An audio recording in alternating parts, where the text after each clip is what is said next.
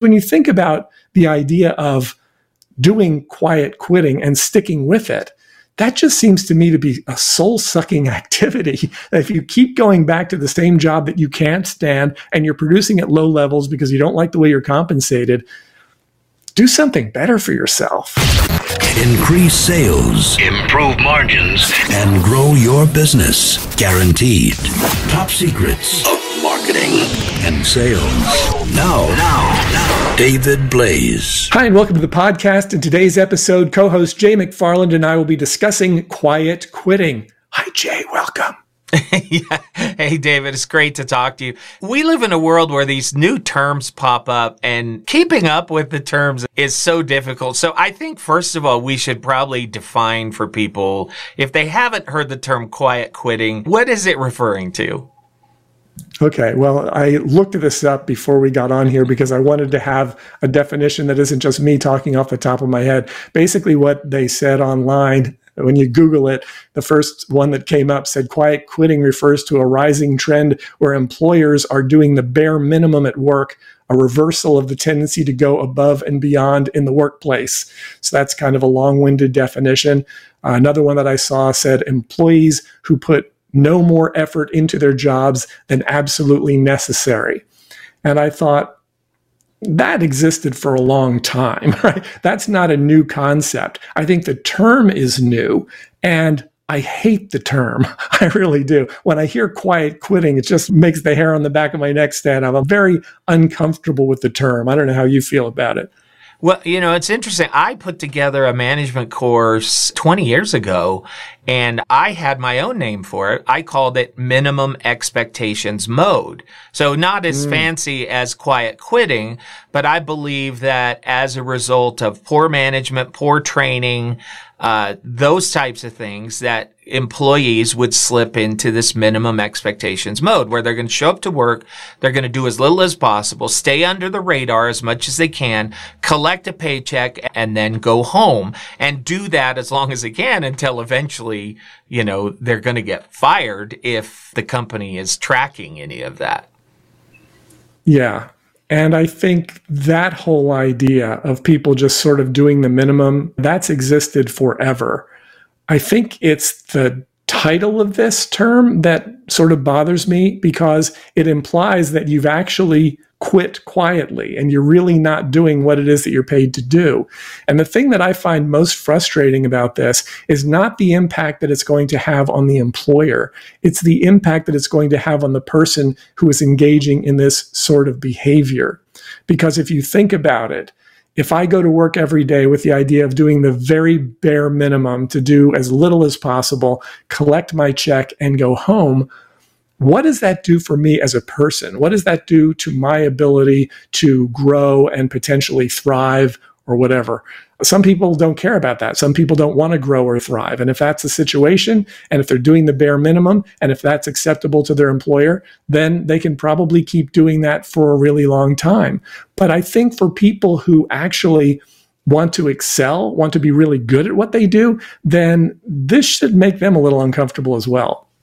Yeah, it's such a good point. You're maintaining self-esteem while working at a job where you could be doing more and you should be doing more because they're paying you to do more and you're not. I think that wreaks havoc on the soul of most people. I think it's important, though, to talk about how you end up in this place.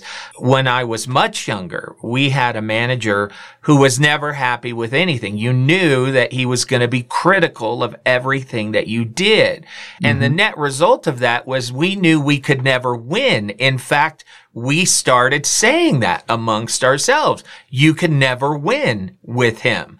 And so when you can never win, you're going to go into quiet quitting or minimum expectations mode, because why would you try harder? What's the point of that? If I know that I'm going to get criticized no matter what, then why on earth would I go out of my way to do more? And the turnover rate in this company was just amazing because everybody wanted to get out and they were a quiet quitter until they did get out. Yeah. And I think it's sort of natural that when someone is not happy at their job, that's going to happen. But if that starts happening, I think that anyone who has some integrity and some motivation should probably recognize that as a sign to be getting as many resumes out as possible, as quickly as possible. Right now, if people want to get a job, they can certainly do it. There are lots of openings. There are a lot of places that will hire. And if you're not happy where you are, then yeah, you should absolutely seek that out. If you've been working at a place that you feel treats you poorly, if you don't feel like you're being compensated adequately for the job that you're doing, my personal feeling is the solution there is not to do less and just continue to collect. It would be to say, okay, well, how can I potentially do more of what I'm capable of and get paid more? So whether that means having conversations with your employer to see if there are additional opportunities, maybe the position that you're being paid to do only pays a certain amount. Well, if you were to take on additional responsibilities there, could you be paid more? Sometimes the answer will be yes. Sometimes the answer will be no. There are also companies, particularly I think large companies, that tend to pigeonhole people. They'll get them into a particular groove, they'll get them into a particular slot, and they'll have them on a particular track. And sometimes people that are on that track say, hey, you know what? I'd rather be over here. I'd rather be in a different department. I'd rather be exploring different things. And they're sort of like, no, this is where you are. And in those situations, what those people generally do, if they're serious about their careers and they really want to grow and excel, and they want to be earning more, and they want to be producing more, and they want to feel good about what they're doing, is they will then apply to other companies for the position they want. And once again, right now is a great time to be able to do that, because companies are looking for good people. And by good people, sometimes it just means showing up. Right? There are a lot of companies whose employees just don't even bother showing up anymore. That's worse than quiet quitting. I don't even know what you'd call that. Quitting. They're just not showing up. It's quitting without quitting. It's like they still think they're working there or whatever, but they just don't show up. So I think a lot of it has to do with the person. And for people who also don't like the idea of not working up to their potential and not creating and producing at a level they know they're capable of, it's a good thought to have, to say, okay, well, what can I do to change this? And whether it is looking for other opportunities within the current organization, whether it's seeking out other opportunities, those are probably going to be the best alternatives. Working it out with your employer, if that's possible, maybe you want to start there. Seeking promotion within the organization would be second, and then finding work elsewhere. I think those are the three primary alternatives. Because when you think about the idea of doing quiet quitting and sticking with it, that just seems to me to be a soul-sucking activity. If you keep going back to the same job that you can't stand and you're producing at low levels because you don't like the way you're compensated, do something better for yourself. Yeah, I agree. It's miserable. I can tell you from my experience, money has very little to do with it. Those people who are making the salary that they were making, they were probably excited and accepted it when they were hired. So what is it that has changed? Now, there's a couple of things that can change. If it's a personal situation at home, medical issues, husband loses their job or something, well, that can definitely make money rise to the top. My experience is, though, that what makes money a concern is poor management, poor training, poor work conditions. So I used to run 42 pizza restaurants, and I would go and tour these stores. And I would go in and ask people, just the frontline staff, how do you like their job? And if most of them said, I don't get paid enough, then I knew I had a management problem, not a money problem. Because I've learned that good management drives money concerns down, because people would rather be paid in job fulfillment, in, feeling recognized, all of those types of things. And if they're not getting that, then money rises right to the top. So I think it's a mistake sometimes that we make to say, oh, it's a money issue. Bad economic times can certainly move money to the top. But I've learned in my experience, typically it's bad management. It's not what they're getting in their paycheck.